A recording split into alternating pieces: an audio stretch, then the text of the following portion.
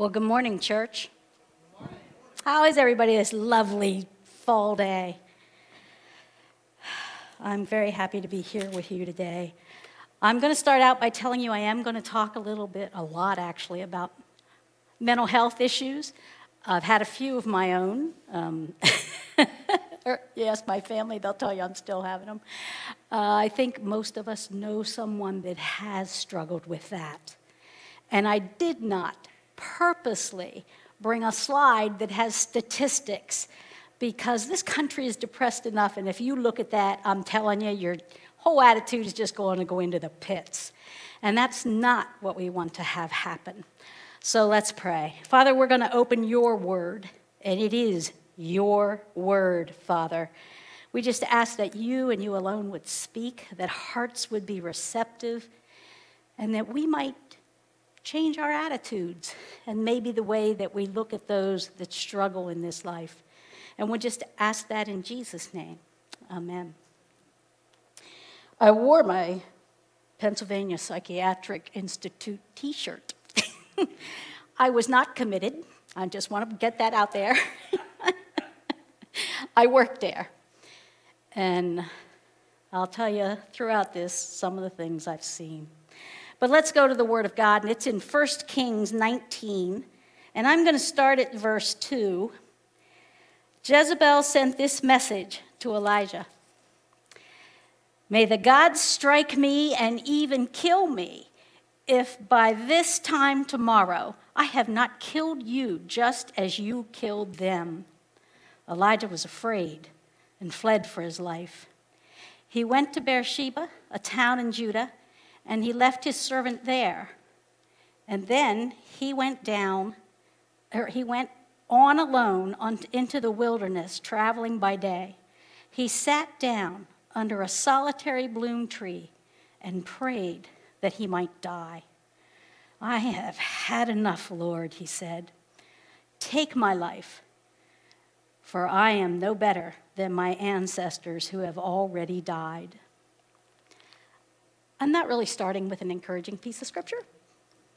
I don't know how you would feel if you got that message from, say, your boss, because technically that's, God is his boss. And it's not like Elijah was a weak person. He wasn't. If you just read back a couple, behind these chapter 19, if you read some of the early ones, awesome things for God. But if you really look at this, this man is depressed. And depression is one of the number one illnesses that we have in our society today. If you don't believe me, randomly call us a counselor and see when you can get in.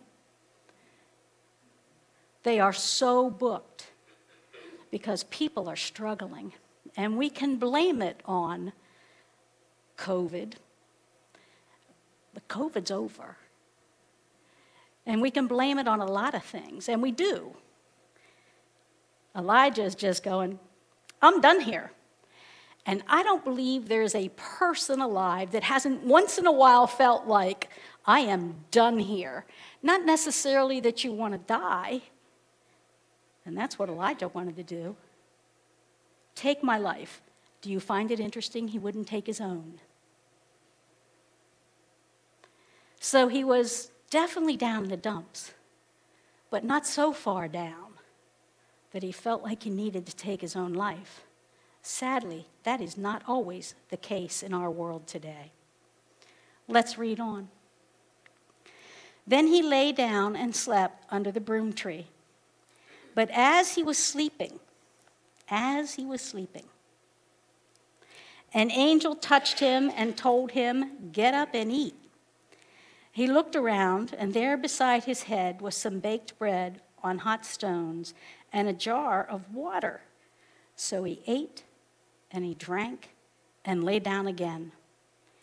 Then the angel of the Lord came again and touched him and said, get up and eat some more, or the journey ahead will be too much for you. So he got up and ate and drank. And the food gave him enough strength to travel 40 days and 40 nights to Mount Sinai, the mountain of our God. There he came to a cave where he spent the night. How did God treat this depressed man? And I want to look at that because it matters. It matters. If we are living examples of Christ on this earth, then we need to look at how God treats people, because that's how we're to treat them. And he did not say to Elijah, pull up your big girl pants and move on. Get a grip, keep going. He didn't say any of that to him. The first thing he did was minister to his needs. I can tell you right now, a depressed person doesn't often eat like they should. And our body actually requires nourishment. I mean, some of us take that to an extreme, but a depressed person, their habits will change. They're going to want to sleep all the time. And when I was getting ready to go into 11th grade in high school, I just stopped eating and I slept all the time. And 11th grade started and I'd go to school, I'd do whatever. Well, I never did homework. I'm not even going to tell you that. But I would, go to bed. I'd fall asleep. My mother would wake me up. I'd eat dinner and I'd lay back down and go back to sleep and sleep the whole night. And then I lost a lot of weight because I wasn't really eating. And so my mom finally drugged me to the doctor. And I had every test that a doctor could give you without putting you in the hospital. And he decided I was depressed. No, I didn't feel depressed. I was enjoying 11th grade. I didn't feel like I was acting depressed. I didn't think much about the sleeping. When you're tired, you sleep. So he prescribed a mild drug, antidepressant for me. And he said, just take one a day and only take them for a month. And that's what I did. And like a week and a half into it, I'm starting to feel better. I just am. And things became a little more like they were before. And so by the end of that month, I just quit taking them. And I didn't feel like I ever needed them again. And we were pretty good with that. And then I met my boyfriend's husband, or brother, or my boyfriend's father, and I puked on his shoes. That's a true story. And boy, is that embarrassing when you're 16. And I realized maybe I did need something else. So I went to my youth pastor at the time, who drove an MG, so I really liked him. And, all those reasons you go to youth ministry, come on. And we started talking about this. And he started praying with me and for me, and I began to feel better. Okay, so fast forward about a year. Yeah, not a year. That boyfriend didn't work out. I can't imagine why. It's like... And I have another boyfriend. I'm supposed to meet his family, so I called the doctor because I knew this wouldn't be good, right? I didn't want to puke on somebody else. That's really the bottom line. And he gave me another month's worth of pills. And honestly, the day before I left the day that I left to go meet this family, I popped 3 of them. And I know, I wish I could see your faces, but I think I can. I don't remember meeting anybody. But I was very pleasant. Everybody said that. One cousin who had this unbelievable hair and a T-shirt with a phalanx symbol on him, I remembered. I was not a Christian then, even though I was going to youth group. And I want to get that clear to you. I went to youth group and I went to church. But I didn't really have a relationship with Christ. My mother made me most of the time. And like I said, the youth worker had an MG, and he would take me home sometimes. So anyway, there are a lot of reasons why kids go to church. They're not all excited about Jesus. One of the things the doctor said is you must eat and drink. You must, because your body needs that. Isn't it interesting God knew that? The angel came and said, eat and drink. Get up, eat and drink. And that's what he did. And he did it the second time. So now he's in a little bit better frame of mind. What it doesn't tell us is how long he slept. It looks as though it was just through the night, but we don't know that for sure. Because when you are suffering from depression, you often sleep more than just 8 hours. Getting out of bed is hard. So facing the world is hard, and this is where Elijah is. And Elijah's facing a whole lot more than having a lousy boss, a bad teacher. He's facing this woman who wants to kill him. I would imagine that would be hard. But look how God loved him. Look how God loved him. He didn't chastise him for feeling like he was feeling. Those feelings were real. He didn't say, oh, it'll be a better day, just get over yourself. He didn't say any of that. He loved him. But he told him, you still have a mission. You still have a purpose. There's a reason you're here. And oftentimes, people who struggle with some mental health issues don't feel like they have a reason to be here. I had a very dear friend in high school, and just a few years ago, we buried her sister, younger sister, who had a lifelong battle with depression. And when she felt good, she would go to church and be useful there. And when she didn't, she didn't.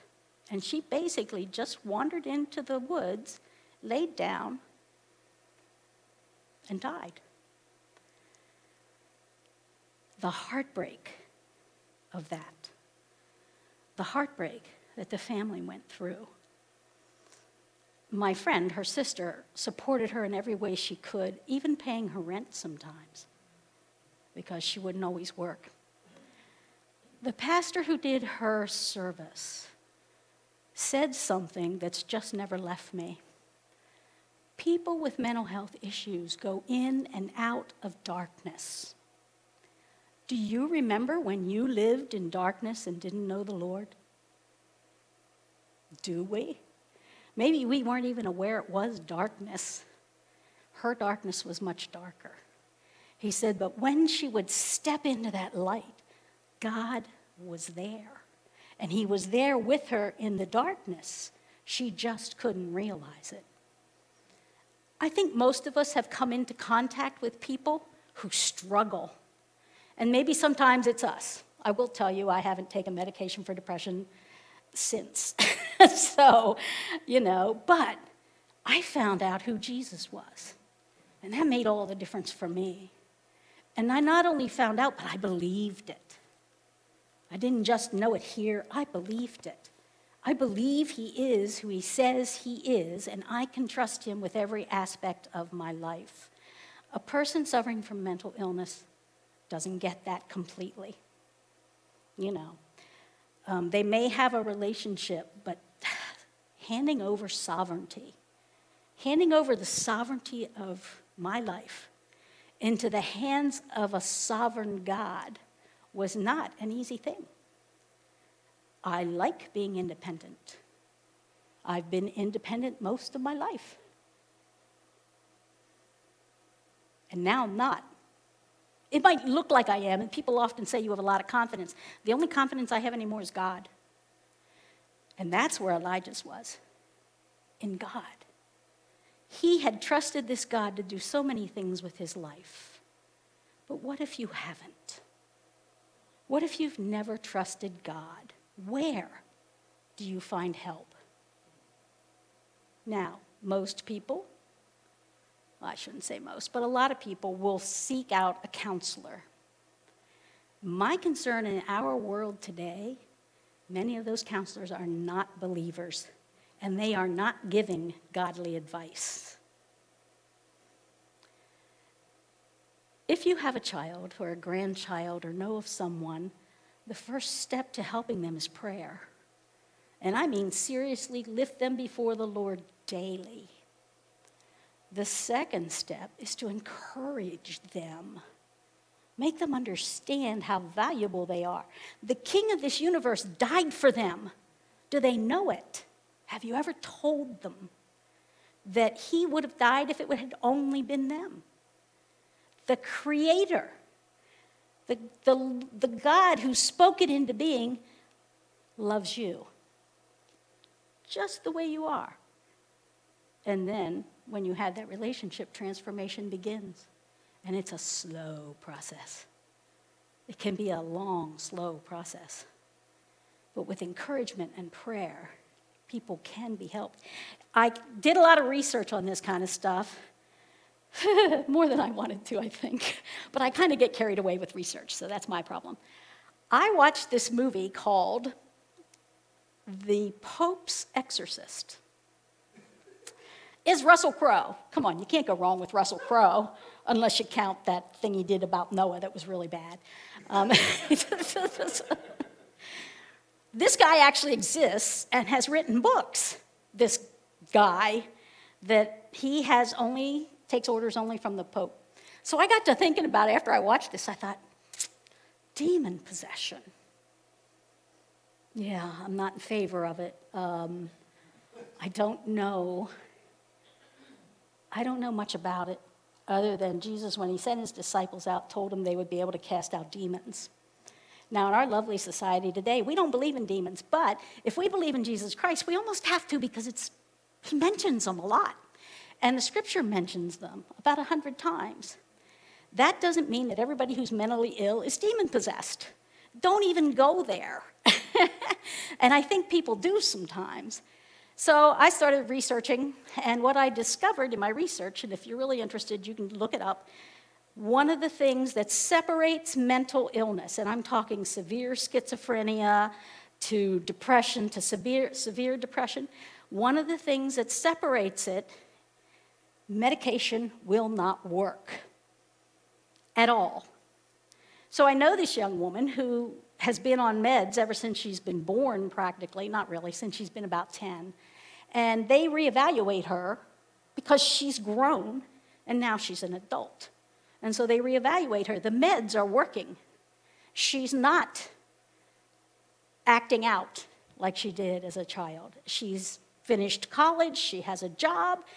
The medications are working, but she has to keep taking them. And now she's not schizophrenic. Her grandmother was. So there's always that. They believe it might be inherited. There's no real proof, but they think so.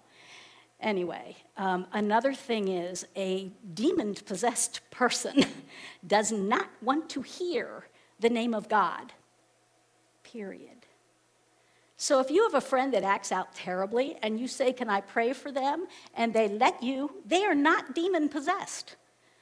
So, but there are, I believe, issues with people who are. I used to work for Tressler Lutheran Services, which is court-adjudicated teenagers. It was at the time. And they bring this young man in one day, and that's not unusual. They would bring him in front of my office and say, keep an eye on him. All right. You know, I'm the secretary there. Why should I be? But anyway, I'm sitting there, and all of a sudden, this kid picks up the metal coat rack and aims it at my window, my glass window that I'm watching him through, and just nails it at it. I mean, he threw it hard. Fortunately, it was some side of high plastic. It didn't break. So I got up and closed my door because I thought that's the next move, right? And I didn't even bother to call the guys. And I just instantly fell on my knees and raised my hands and started praying for this kid. And this kid said, don't you do that, don't you do that, don't you talk about him. And by then, there are 5 guys on top of him, pulling him down and pulling him away. And he left there and went to a mental institution. After this research, I think maybe, just maybe, Sean was demon-possessed. He didn't want to hear me praying for him. And I was praying loud because I was a little scared myself. So I'm not used to having people throw coat racks at me. And up until that point, I did not know it was in class. So, you know, but God is just, he protects us, and yet at the same time will open our eyes. He'll open our eyes to what's around us. Why does he do that?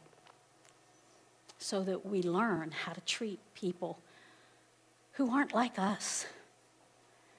You know, and believe me, it's acting out, I'll call it that, is becoming worse and worse.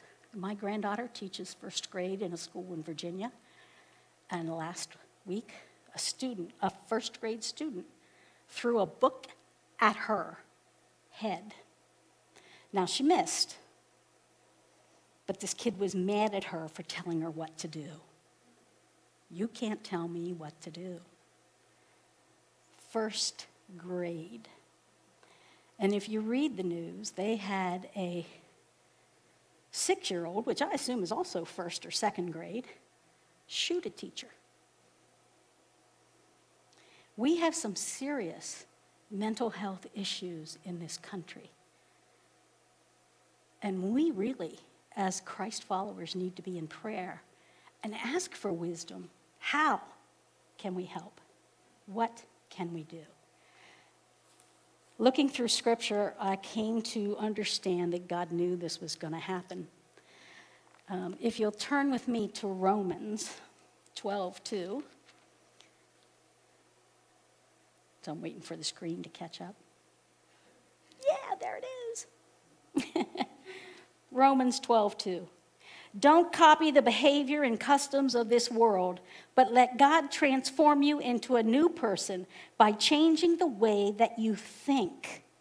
Then you will learn to know God's perfect will for you, which is good and pleasing and perfect. He knew we were going to need a little bit of help mentally and emotionally, because deciding to walk with Christ means your life changes. And some people might think you're a little bit mentally ill. I know, I probably shouldn't tell this. My own mother said to me, you're becoming an awful fanatic. Okay, why? Well, you're in church all the time, and you're always reading your Bible. Don't you ever read anything else? Well, yeah, but not as much as I used to, and I love to read, and I'll still read off-the-wall things. But that's my own mother, who I struggled with most of my life because we came head-to-head more often than we should have. And once I became a Christian, I was already out of the house. I realized, man, it is a wonder my mother didn't have me committed or kill me, whichever came first. I'm grateful to God that I had the mother I had. I mean, she really tried. I was very, very rebellious. And when I found that scripture that says rebellion is like the sin of witchcraft, and I'd already dabbled in a little of that, I was like, can God forgive that? Yeah, sure he can.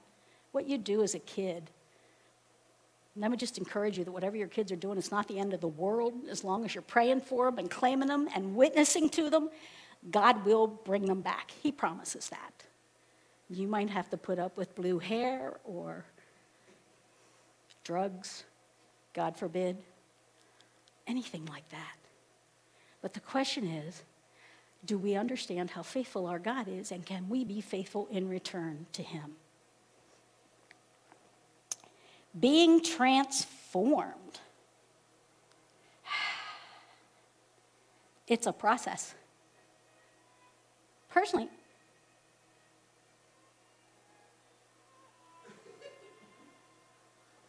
did I ask for backup music? Okay, that was actually kind of weird. So, thank the Lord I wasn't talking about demons when that happened. God's good, isn't he? I mean, he definitely has a sense of humor. He created us.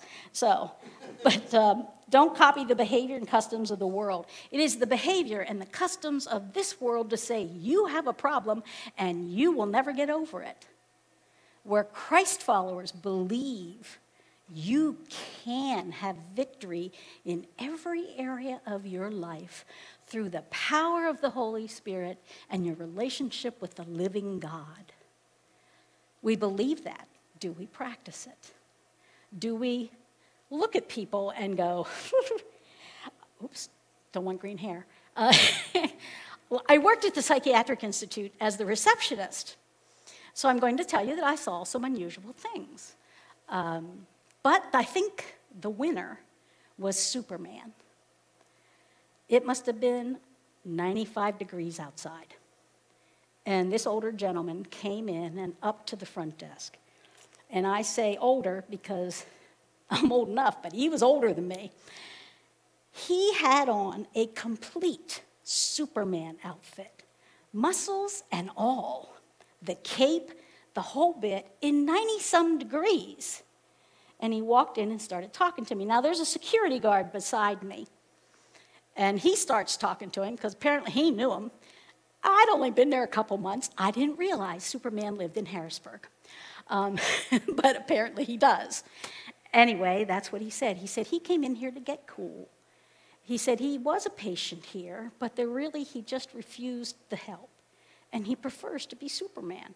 And he's not hurting anyone. And I thought, I didn't ask, but is he running to help? I mean, it's Superman after all. But no, we just talked a little bit about it, and then Superman left.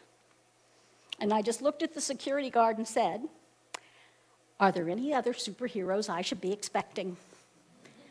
And he says, no, there's a guy that, well, anyway, there are other people. Many of the people who came through that door look just like you and I. In fact, almost all the people that came through that door look just like you and I. Various races. Thank God I could count to 10 in Spanish because often I couldn't, they just wanted to go to a room and they needed the number. It was sad for me to see so many people that, first of all, didn't seem to know anything about Christ. And every now and then I would get in conversation, and that would be a question I would ask. This was not a bad place. They actually let your pastors visit. A lot of institutions don't. So there ought to be an answer. When Gilbert said, what prayer would you want answered? I had an awful time because I personally think if the whole world knew Christ, all the prayers would be answered. But we know that's never going to happen. And I started thinking about the people in my life who don't know how to handle life because they don't know Jesus. We do, and we say that we are willing to be transformed. Part of that transformation ought to be compassion for other people. I lived through Vietnam. It was in my living room. That's how old I am. And a friend came home, not my friend, but a friend of a friend came home, a mess. And they put him into the VA hospital. And I went to see him. My first experience on a psych ward. And they hand you a badge and say, whatever you do, don't lose this, because we can't let you back out without it. Okay, don't scare me right off. I'm walking into a room, and it's not a room. It's several rooms. Somebody wants you bad. Oh, don't worry. There are worse things in life, trust me. But we went to see him, and that war had just... And they treated him, and they gave him medications, and he killed himself. They found his body. He went to the woods and did it. They found his body on Thanksgiving Day and interrupted the family Thanksgiving dinner to tell them that their son had died. It can really be bad. Now, I didn't know Christ then, or I'd have talked to him. Because you can fast forward a few years, and I have a friend, a lady friend, who ended up in the psych unit, and I went to see her. And I am sitting in a small room with 12 people that are smoking, and I don't smoke. And that's where she wanted to talk. So that's what we did. And I talked to her about Christ. I even gave her a Bible. So she ends up having electroshock therapy and gets home. Yeah, I know, it was serious. And gets home, and she's moving, and she finds this Bible. She didn't know she had it. And she calls me, "Did you give me a Bible when I was really sick?" "Yes, I did." "Well, you know I'm not going to read it." I said, "I don't know that.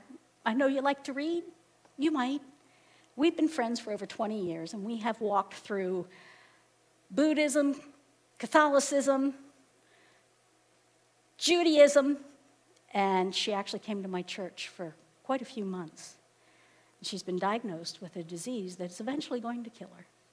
It's about that long, very rare, autoimmune. She told me one day, "You know, I get up every morning and sing the doxology." Not a Christ follower. "Why do you do that?" "I don't know, I just feel better." "I think you ought to read your Bible." She has started to. So I am just dying for the day when she says, "I've accepted Christ." You just don't know. You just don't know. But I didn't say, "Oh, you're a little too nuts for me, I'm not hanging out with you." You know? This is who she was. She was studying for her master's level and asked me to come over and help her study the GREs. So I went, and she has all these little flags in front of her, and she said, this is the problem, and you have to arrange them. And then so she goes on to the next problem, and we're talking about that, but the whole time I'm looking at the flags, and I put them in order for her. And this is what she said: "You're not as dumb as I thought you were." And I said, "I don't believe you mean it the way you said it." "Oh, no, she." So now if I want to harass her, I tell her I'm her token dumb friend. But she's reaching toward Christ. She's reaching toward him. And that's what I want her to do. If you go to Philippians 4, 8 and 9. Philippians, that little book's hard to find. 8 and 9. "And now, dear brothers and sisters, one final thing. Fix your thoughts on what is true and honorable and right and pure and lovely and admirable. Think about things that are excellent and worthy of praise. Keep putting into practice all you learned and received from me, everything you heard from me and saw me doing. Then the God of peace will be with you." I know of a church that challenged their congregation over Lent to give up negative thoughts for the Lenten season. And they were told that when you have a negative thought, sing "Jesus Loves Me," read some scripture, get rid of it. Now, we don't really realize that we have that kind of control, but we do. And God tells us what we need to focus on. Now, if you don't know God, you don't care. It's really that simple. But if you're introducing people to Jesus, and even if you're not, if you've got a friend that's very negative, and most of us do, we have that one friend that 10 minutes is good because they're just in the toilet all the time. Read this to them. Fix your thoughts on what is true, what is honorable, what is right and pure and lovely and admirable. Do we do that? To do this, we'd have to turn off the news and probably only watch it intermittently. But we could do it, couldn't we? I mean, we have to do it before we can advise anyone else. We have to be able to say, "Yes, this works. I know because I did it," before we can say to anyone else, "This is what you've got to do." Think about things that are excellent and worthy of praise. Keep putting into practice all you learned and received from me. What have you learned and received from Jesus? What have I learned and received from Jesus? I learned to hang on to my badge when I go into a psych unit. No. I learned compassion for people who struggle with keeping their lives in order. It's God's compassion. It's not mine. It's his. He's the one that makes the difference. I know there's a lot of mental illness I have not addressed. And I've only given you one little snippet, well, two, of people who are demonically possessed. They don't want to hear about Jesus, and the drugs don't work. What can we do? Pray. Love on them. God can change them. But it's only going to be God. Amen? Let's pray. Father, thank you for your word. Lord, I hope that it was delivered well, that people understand that it's your compassion and not our own, and that we need to love people the way you love them, which is completely, no matter who they are. We ask that you might transform us in that direction. In Jesus' name, amen.